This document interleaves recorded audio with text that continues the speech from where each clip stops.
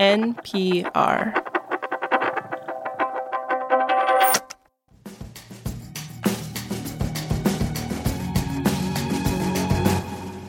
This is The Indicator from Planet Money. I'm Wailin Wong, here to kick off your weekend right with Indicators of the Week. It is officially the weekend. Yay! So, hello, Darian Woods. Hey, hey. And we've also got special guest Mary Childs, all the way from Planet Money. Mary! Yay! Welcome, welcome, welcome. Hi, I'm so excited to be here. Thank you for having me. Hi. Today on the show, we're going to be talking about Mark Zuckerberg's new Twitter-like app, Threads. And we're also going to look at the NASDAQ and what it's doing behind the scenes, which might tell you something about where the economy is heading. We're also going to look at Bank of America, which is in the dog box at the moment. The dog box. That's all after the break.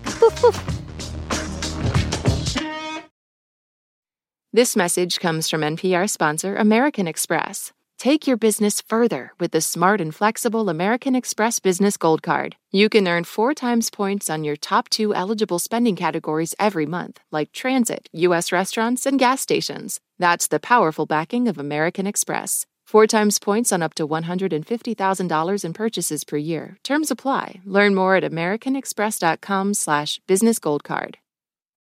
This advertisement comes from our paid sponsor, Fundrise. High interest rates mean that real estate assets are available at a discount compared to previous valuations. The Fundrise Flagship Fund plans to expand its billion-dollar real estate portfolio over the next few months. Add the Fundrise Flagship Fund to your portfolio at fundrise.com/indicator. Carefully consider the investment objectives, risks, charges, and expenses of the fund before investing. Read the prospectus at fundrise.com/flagship. All right, Indicators of the Week. Mary Childs, start us off. Okay, for my indicator this week, I picked maybe the most obvious one, the one that everyone was talking about, 100 million.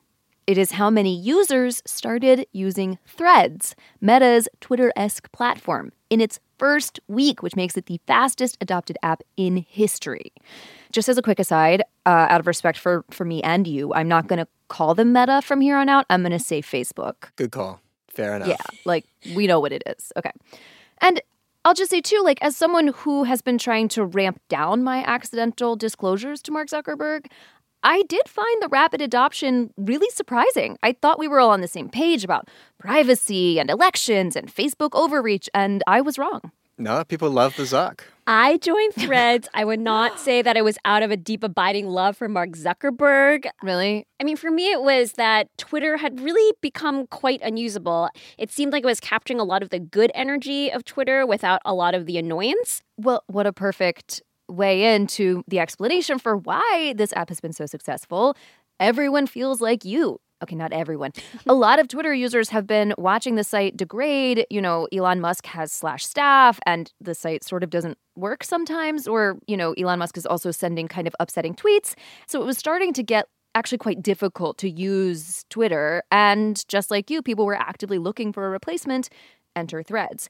Another part of its success is that it's super easy to sign up and you can very easily advertise yourself to your Instagram followers because that's also owned by Facebook. The other Twitter alternatives like Mastodon or Post or Blue Sky, a little bit harder. I tried to sign up for Mastodon and I actually don't know if I succeeded.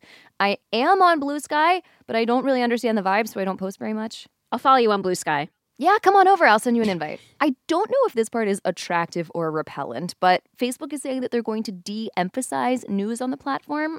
Executive Adam Mosseri posted that they will not be encouraging hard news in politics. So it can be a friendly shelter from the travails and toxicity of other social media platforms. Don't talk about work or politics at the dinner table, nor on Threads. Yeah. You know what's so interesting, though, is I decided to kind of start fresh on Threads. And so instead of just auto-following all of my Instagram friends, I decided I would just look for a bunch of economists to follow. And so when the jobs numbers came out, when the CPI numbers came out, then my whole feed did actually feel very newsy. Oh, no. And so, I don't know, maybe Adam Mosseri will come and shut everything down because this goes against what he's trying to build. But, Stop it. you know. Stop talking, you guys.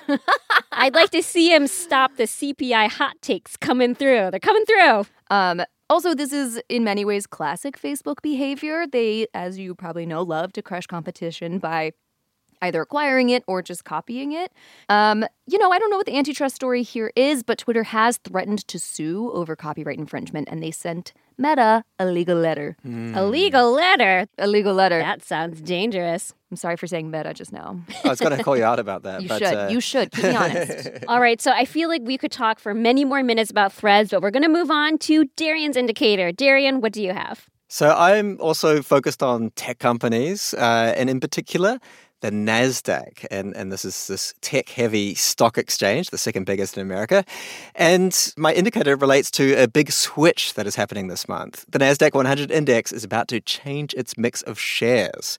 Ooh, change the mix it I know up. you're getting pretty excited right now, but this is a big deal. So first, a primer on the NASDAQ index, what it is. It's essentially a way to invest in a range of companies listed on the NASDAQ stock exchange rather than trying to invest in individual companies. And this also reduces your risk as an investor. So I don't know, if everybody out in the world is shifting from laptops to tablets, you want to be, hedged for that. You might have some companies that just make laptops and some that are more focused on tablet manufacturing, and you're kind of insured wherever the market goes. Yeah, it's like don't put all your eggs into one basket, right? That is the principle of diversification. Yeah. And the NASDAQ 100 is moderately diversified. It's made out of 100 companies, but just 5 tech companies totally dominate the NASDAQ 100 because they're worth so much. Those companies are Microsoft, Apple, Nvidia, Amazon, and Tesla. These companies make up 44% of the NASDAQ's value. So that is my indicator of the week, 44%. When you invest in the NASDAQ, just under half of what you're investing in is the prospects of just these few tech companies. So it's like you're putting all your eggs in the big tech basket, not so diversified. Not really diversified at all. And so that's why NASDAQ announced recently that it was doing a special rebalancing, putting less emphasis on shares from those big tech companies. These companies were looking like they could mean that NASDAQ would breach these rules that were set by the Securities and Exchange Commission. And the rule is that large companies' total weighting of these type of indices can't exceed 48%. So that 44% was getting too close to that 48% boundary, basically. Okay, so what does this tell us? To me, this kind of just reminds me of how top-heavy the American business scene has become. A lot of the big gains in the stock market for the first half of the year came from companies linked to artificial intelligence, companies like Microsoft and Nvidia, who make the chips for artificial intelligence. These are companies where investors are hoping there'll be big money to be made in future years. We'll see.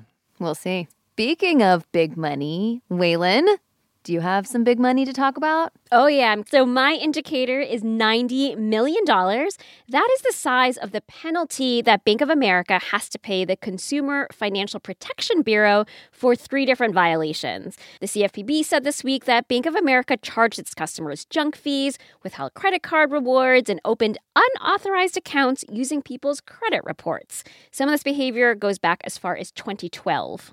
This reminds me a lot of the Wells Fargo scandal. That's right. Bank of America is not the first bank to get penalized for opening unauthorized customer accounts. And in both cases, Wells Fargo and Bank of America, if you look at what the government says, it seems like employees at both places were under pressure to meet certain sales goals. So at Bank of America, for example, they would take information from people's credit reports without permission and open credit card accounts. What? And then there's the fee thing. The CFPB says Bank of America would charge a $35 fee for a decline transaction, but then it would do that more than once for the same transaction. No. The government says the bank generated hundreds of millions of dollars from charging these multiple fees over about a 3-year period. I would be angry if I were a Bank of America customer. Well, I reached out to Bank of America. A spokesman there said that the company overhauled some of its fees last year, so it no longer charges that $35 fee for a declined transaction, and it reduced its overdraft fee, which is a separate charge.